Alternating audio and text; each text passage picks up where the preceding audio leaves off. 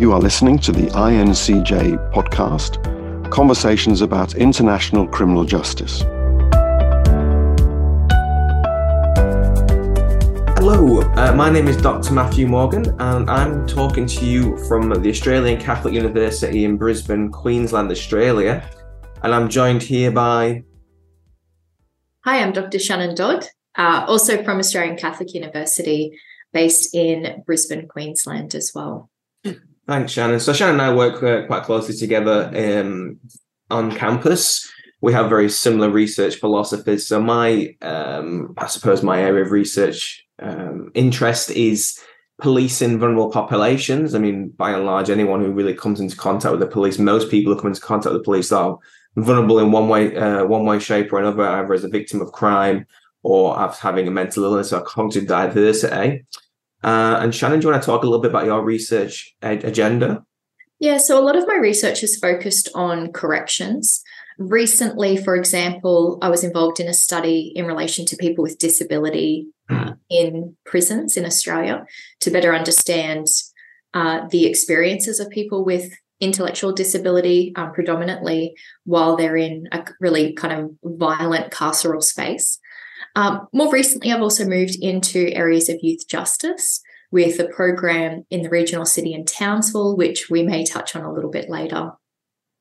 Thanks, Shannon. So we understand that this series of podcasts for INCJ is around cognitive diversity and mental illness within the criminal justice system and practices. And it's kind of in the limelight quite at the moment, particularly here in Australia. I don't know, international viewers have probably heard this news as well, about this 95-year-old old lady with dementia who was tasered by a police officer in New South Wales in a home. And unfortunately, she subsequently passed away as a result of those injuries. So we wanted to start today's discussion talking about that particular case study, and then we're going to kind of try and relate it to our own experiences with our research. So yeah, do you want to talk a bit about that, Shannon, or maybe? Our viewers will probably, unfortunately, have heard of the case in May this year involving Claire Noland. So Claire's a 95-year-old woman, as you said, in an aged care facility in New South Wales. Police were called. Claire, as we understand, has dementia. Police were called because she somehow got her hands on a steak knife and was perhaps, seen as threatening or kind of at risk. So police turned up. Claire did move around with the help of a walker. And the unfortunate police response in that case was to actually engage a taser, and in which case she fell and hit her head, suffered some kind of brain bleed, and subsequently died. It's been a really controversial case, of course, given those circumstances, and also because the body-worn camera footage hasn't yet been released. The police officer in that case was a 33-year-old senior constable. He has been charged with a number of offences, yet to be seen what is actually going to eventuate in that case. I was interested in talking to you, Matt, about this, given your research, and trying to understand how on earth a police officer thinks that the best response to de-escalate a situation is actually to employ a taser. And I want your thoughts on whether this is, kind of evidence that maybe there's an issue with police training, or is there some other kind of issue at play here? Yeah, it's good question, Shannon. So I know we spoke about this a few weeks ago, and a few ABC journalists contacted me to get my thoughts on this as well. And every time something like this happens, well, this is a very rare case. Like tasering a 95-year-old lady is not common police practice. We know that. But every time that somebody dies in police custody who had some kind of cognitive disability or mental illness, it resurfaces issues of, are police trained appropriately? And normally, I would contextualize those cases as, no, they're not trained appropriately. They're actually given conflicting training in relation to, on one hand, and if this from research I've done with police here in Australia, is that they get taught that communication is your first use of force tactic. You de-escalate via communication skills. But on the other hand, you also get taught that if anyone pulls an edged weapon, such as in this case, a bread knife, you first draw a firearm and then you talk. So communicating whilst you're got your taser pointing or your gun, as we have here in Australia, our police do carry guns, our general duties officers do carry guns. It's going to be pretty difficult de-escalating that situation when someone's not really compos mentis and they're not, staring down the barrel of a gun.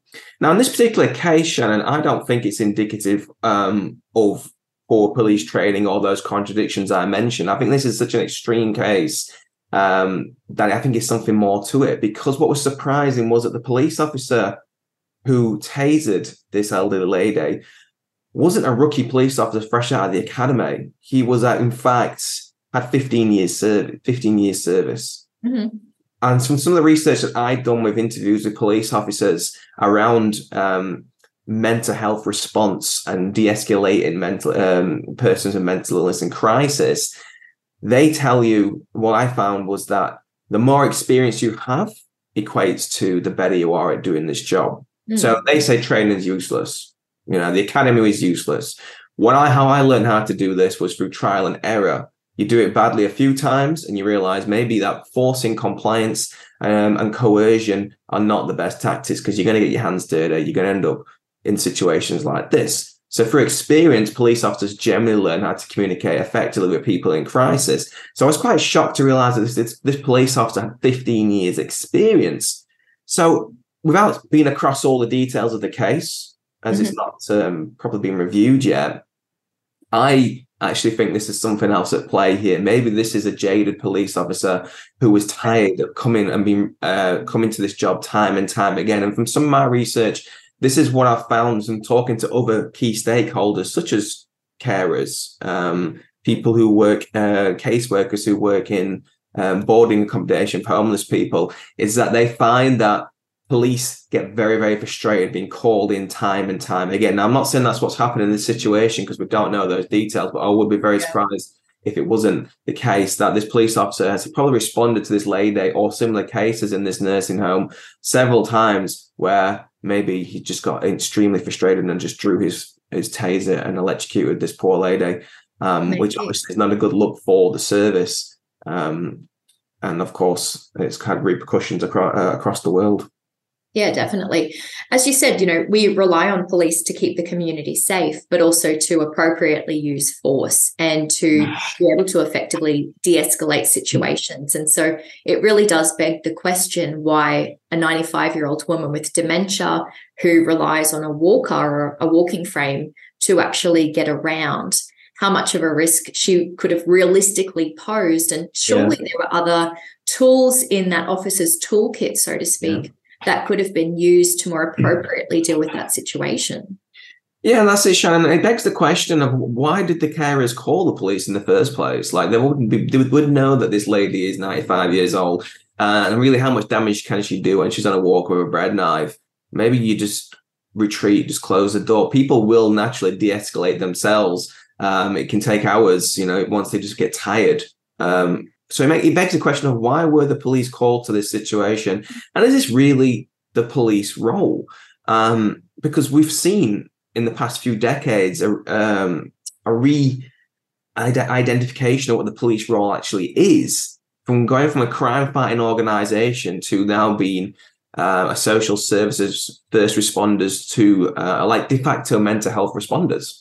Because of the closure of the long-stay asylums and deinstitutionalization across the Western world, we haven't really reinvested those resources back into the community, so persons with mental illness and cognitive diversity can actually get the treatment they need in the community. And then there's the police who have to pick up the pieces. Now, this is a bit different, the case we're talking to, because this was in an institutional care setting, where you would hope that there are people there who know how to talk to this lady and know her well and know how to de-escalate and to speak to her family and all the rest of it.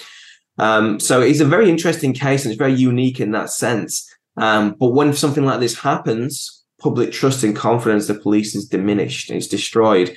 And it's interesting to see the police response from here on, because So yeah, it is a very unique case that speaks volumes. and has had repercussions, as we were saying earlier, for the trust and confidence in police in Australia. Certainly. So that was one case that we spoke about from May of this year that happened in New South Wales. But there was also another case that happened a bit closer to home for both of us here in Queensland. And it also happened last month in May 2023. Now, in that case, it was a 29-year-old First Nations man who was shot at home by police. They'd been called after some reports that he had stabbed his father in the hands. And they alleged that he approached police with a knife and they discharged, I believe, 3 shots and he ended up passing away, unfortunately. Perhaps the interesting part of that case was that just the day before that, authorities had been called.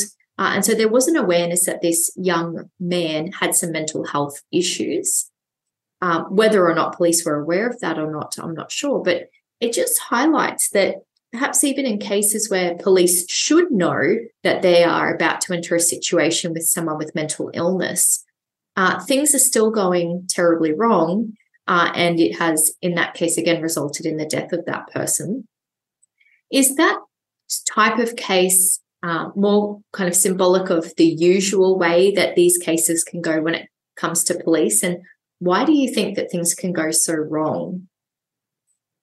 Yeah, it's a good question, Shannon. I think, thankfully, police shootings of anyone are quite rare in Australia.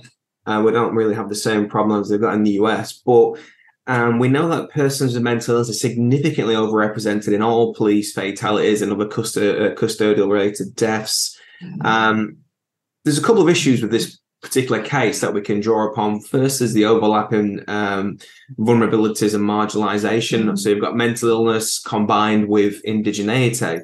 So we know that the Indigenous community, communities in Australia have a significantly lack of trust with the police. And that's historic. We know that, policing started, the formal policing as we know it started in this country during colonisation to protect white settlers from Aboriginal and Torres Strait Islander people who are resistant to invasion. And so there's been a lack of mistrust now for 250 years.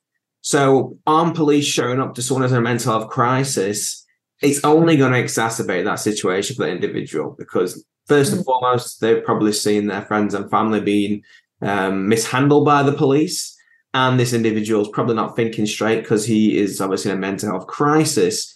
So when police show up, they've already got a difficult time de-escalating that situation based on the visual presence of the uniform alone.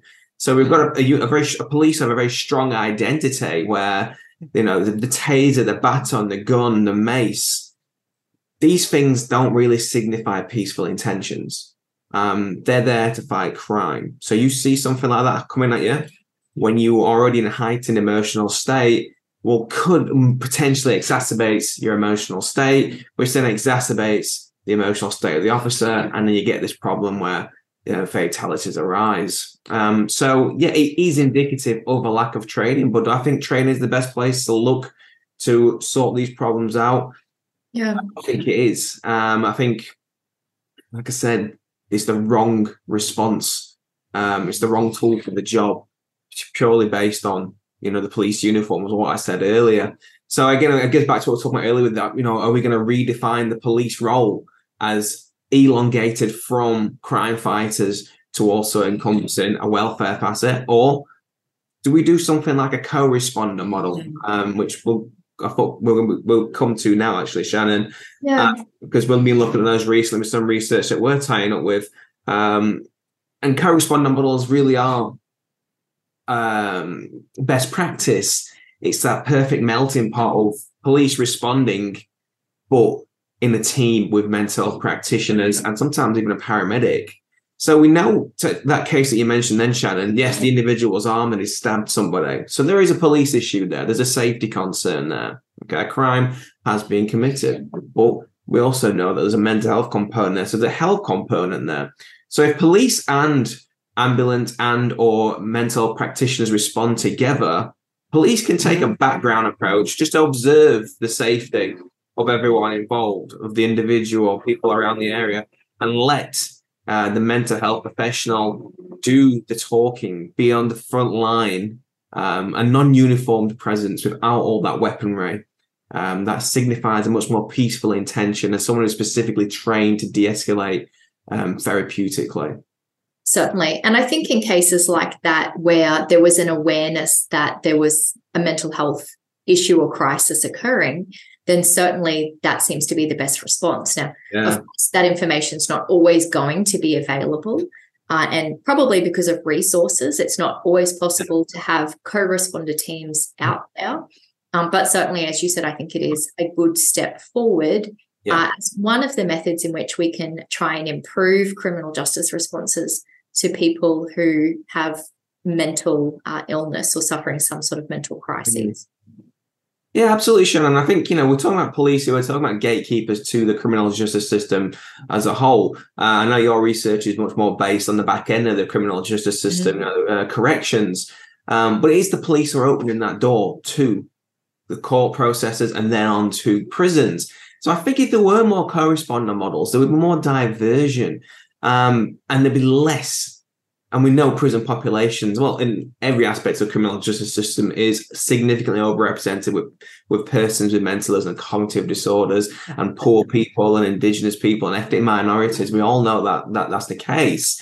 And if police were, one, better trained, and two, co-responded, team up that interagency collaboration, perhaps we wouldn't see situations where it exacerbates the crises and someone gets shot and killed, or someone gets arrested and spends the night in a watch house to calm down. It's not the most therapeutic environment for someone. So I suppose maybe we could just touch upon your research area in terms of the back end of the criminal justice system, or what you've seen with your research, because I've not looked at the area. I've always looked at the front end. Yeah. Well, so as you said, police are the gatekeepers to the criminal justice system, and how they deal or don't deal with issues at that front end has an important flow-on effect when it comes to the back end of the system. So some recent research that I did was interested in people with disability. Now, that could be physical disability, but much more often an intellectual or cognitive disability. And looking at some of the issues that can be faced when people with disability are held in places like prisons. Now, we know from research, both in Australia and internationally, that yes, people with cognitive disability are overrepresented in prison populations. What we didn't know about as much was in terms of the experience of imprisonment for people with disability. And that's specifically what part of our research focused on. So we spoke to stakeholders who worked at that intersection between corrections and disability, and we asked them about what the experience of imprisonment might be for someone with a cognitive impairment. And unfortunately, although perhaps not unexpectedly, it was all pretty well a bad news story. So firstly, we heard that people with disability in corrections typically aren't even very well identified. In corrections, they, at least in Australia, they're not typically trying to assess or identify if a person has a cognitive disability.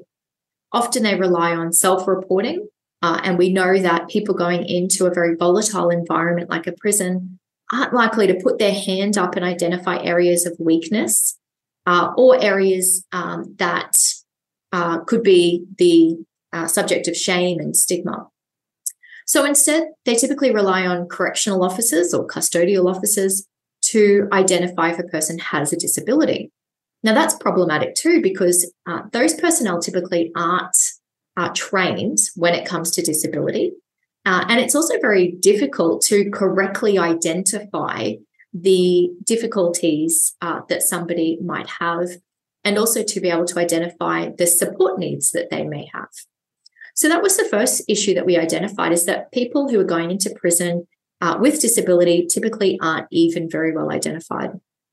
The second issue then was, well, what happens while a person serves a period of imprisonment in a correctional facility and has a disability? And there we found that, there just aren't really adjustments made to help support that person. What we did often hear was that there was a reliance on what interviewees would call kind of peer support workers, which were simply other prisoners who either out of the goodness of their heart or sometimes for more sinister reasons may assist a person with a disability to kind of adapt and manage in that prison environment. Now, of course, the concern is that that can raise a number of issues. It makes a person very vulnerable to abuse, neglect, or victimization. It also creates some power imbalances in an environment that I said is already very volatile, and that can leave somebody exposed to a range of different harms.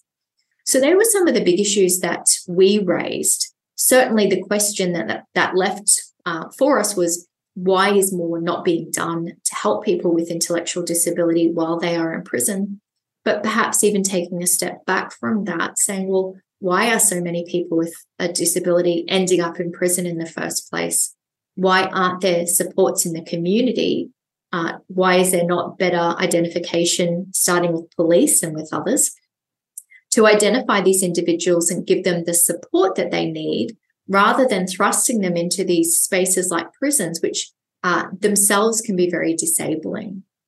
So that's some of the research that I've done in that area recently in terms of the back end of the criminal justice system. Thanks, Shannon. There's some really interesting points there, because like we were talking about earlier with the deinstitutionalization of mental health services, prisons have now been labeled as, the psychiatric institutions of the 21st century. They're actually calling it reinstitutionalization or trans-institutionalization, where police are now serving as those who were once, those individuals in white coats who'd pull up in a van and take you off to the asylum, you'd never be seen again.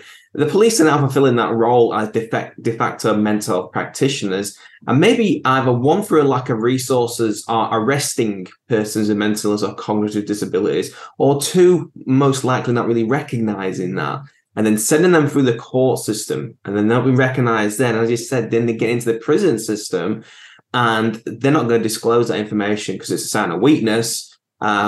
And then it's left up to the prison guards to then also be de facto mental health practitioners to try and identify these individuals who are in there, who may have a cognitive disability. And if they're in there for that reason, they committed an offence for that reason, then there is a lack of mens rea there. We know there's no guilty mind, there's no culpability. So it's that distinction that, again, from my perspective with the police, is trying to differentiate between disordered behavior and disorderly behavior. It's very tricky to do for a police officer. Can you train a police officer to be a mental health professional? I don't really think you can. Can you train prison guards to be mental health professionals? No, it's not. It's the wrong fit for it. So I think the grand narrative here is that not just looking at deinstitutionalization, but looking at the change of social economic policies and the rise of neoconservatism, not just in Australia, but in the UK and the US, where all problems now are seen as police problems. All social problems are seen as police problems. There's not really enough mental health services in the community to deal with them. And they're finding their way into, again, being reinstitutionalized into large prison environments, which basically are serving as the old standalone asylums from the past, which in Australia didn't really close down until the late 90s and the early noughties. But the idea of deinstitutionalization came about in the 1960s, when there was, society was very different. It was wealthy. It was peace, love, and happiness. It was a lot more socialist than it is now. The welfare state was strong. Now we've got neoliberalism. When the process finished, that money was never reinvested into the community. And you don't have to speak to too many people who have family members with, or people who have serious mental health or complex mental health problems, say navigating that piecemeal system is an absolute nightmare. But when people with complex mental health problems don't get the treatment that they need, and they begin to treat themselves with drugs and alcohol, that's when we get mental health crises and police getting called out to these problems and then finding their way into the prison system. Definitely. And it kind of goes back to some of the other research that we did in relation to that project on people with disability in prison. Here in Australia now, we have the federal system, the National Disability Insurance Scheme, the NDIS. And so that's there to fund that support for people who have the most complex needs in terms of disability. The interesting thing, though, was that research was really motivated by the question of, what happens to an NDIS package and that disability support if a person is in custody? And so that was something that we spoke to stakeholders working at that intersection about, and there was really no clear answer. And people said, look, yeah, on occasion, I've worked with an individual with a disability in prison. Some level of support has continued while they're in the care of corrections. But overwhelmingly, what we heard was that support ceases. It's like there's a big pause button that's hit. And while you're in the care of corrective services, which is a state-based funding model, then you're their problem. You're not the problem of the federally funded NDIA system. So that was another issue, that we put people in these very debilitating, volatile environments like prisons, and then we actually stopped the services or support that they were receiving in the community for their disability. And then there was surprise when the person would, their behaviour or their well-being would deteriorate. And surprise as if, well, why is that happening? Well, of course, that's a likely consequence, both of the environment, but then the lack of support. So there are a whole range of issues that are happening here, certainly not just police, but in all aspects of our criminal justice system. As you said, yes, it's not fair to expect police or correctional officers to be experts in everything. But there are certainly some even minor improvements perhaps that could be made to help the situation improve perhaps quite dramatically. Yeah, thanks, Shannon. And I think I just want to change gears slightly here, because we've got about 10 minutes left, 8 or 10 minutes left to, along that vein, talk about the research that we've been doing up in North Queensland in a place called Townsville, because that is involved with vulnerable populations such as young Indigenous kids in relation to joyriding. And we know that a lot of these kids have cognitive disorders and come from very troubled homes and have very negative interactions and experiences and perceptions of the police. So should we talk a little bit about that program to finish off? Yeah, definitely. Yeah. So as you said, Townsville's it's a regional city in North Queensland, population of maybe just less than 200,000. They do have, a higher proportion of First Nations communities in and around that area. And like some other places around Queensland and Australia, and I'm sure internationally as well, they have quite a significant issue with young people stealing cars, getting in them to drive dangerously, to joyride is what we colloquially call that. And sometimes, of course, that ends in disaster. So in Townsville, a couple of years ago, there was a car crash, a stolen car, where 4 young First Nations kids unfortunately died. We've also seen some vigilante issues arising too. So, for instance, there was one man who took chase after his stolen car, and in doing so actually crashed with a female motorcyclist and she died.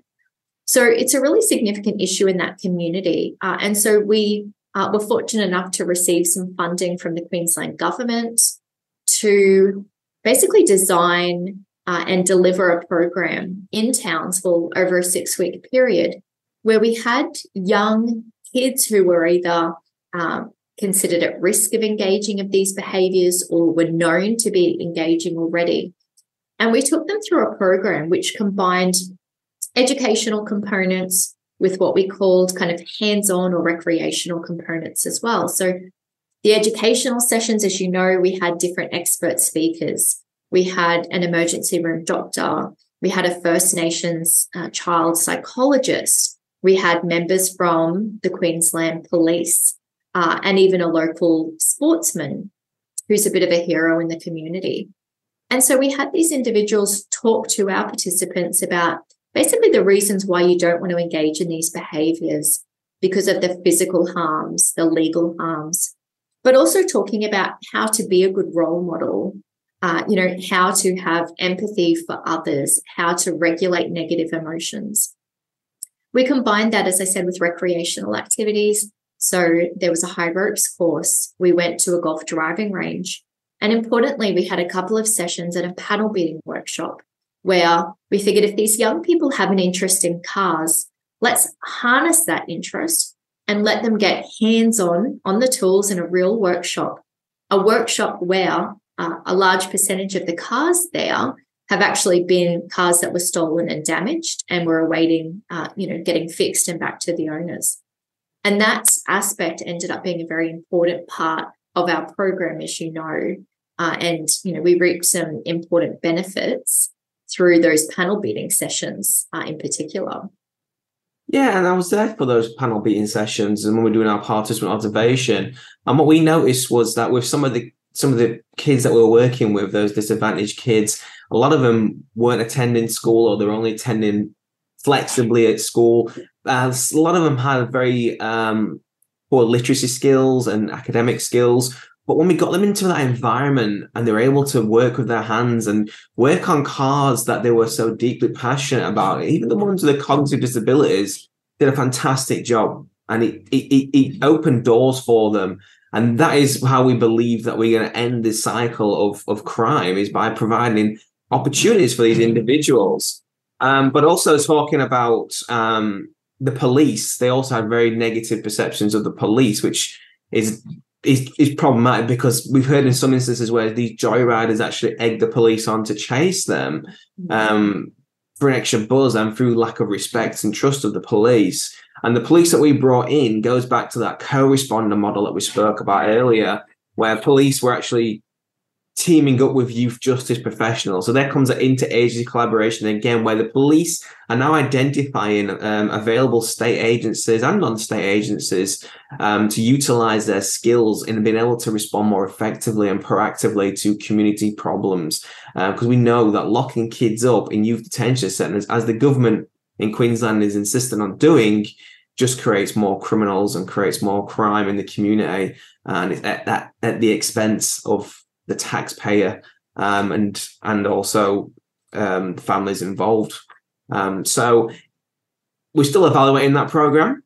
So watch this space. And did you want to add anything else, Shannon, before we round up?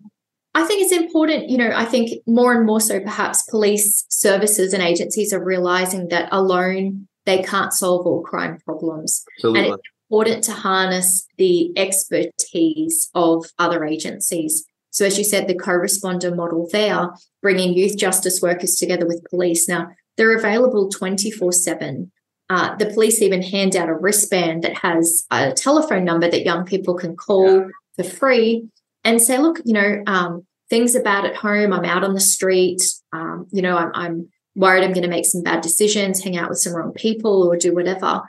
And it's helping to bridge that gap. And as you said, yes, many of our participants had negative experiences with police. They had negative perceptions about police.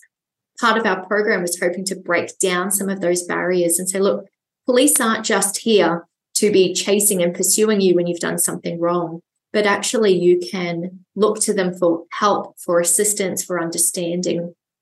And we're really hoping that through doing that, and also, as I said, using the expertise and the knowledge of youth justice personnel as well, that it's a more proactive and, I guess, progressive way of trying to address issues of youth crime, rather than picking them up, sending them through court, having them locked up in, juvenile detention centres, which for one young person in a year costs about $700,000 to the taxpayer. And so certainly we would argue that the better way forward is to take those resources and invest in community-based initiatives and other things to really provide a more holistic response and support young people so that they can, really meet expectations and do their best in life and really turn things around. Thanks, Shannon. I think we'll have to wrap it up there. I think the take-home message from our chat today really is proactiveness as opposed to reactiveness, not just for the police, but in all aspects of the criminal justice system and in government responses, keeping people out of the criminal justice system who have mental illness and cognitive disabilities and other vulnerabilities really is key to addressing this issue. So thanks everyone for listening. I've been Matthew Morgan and this is Shannon Dodd from the Australian Catholic University. Enjoy your day. You have been listening to the INCJ podcast, Conversations about International Criminal Justice. To find out more, go to our website at criminaljusticenetwork.net or follow us on Twitter at INTCJ Network.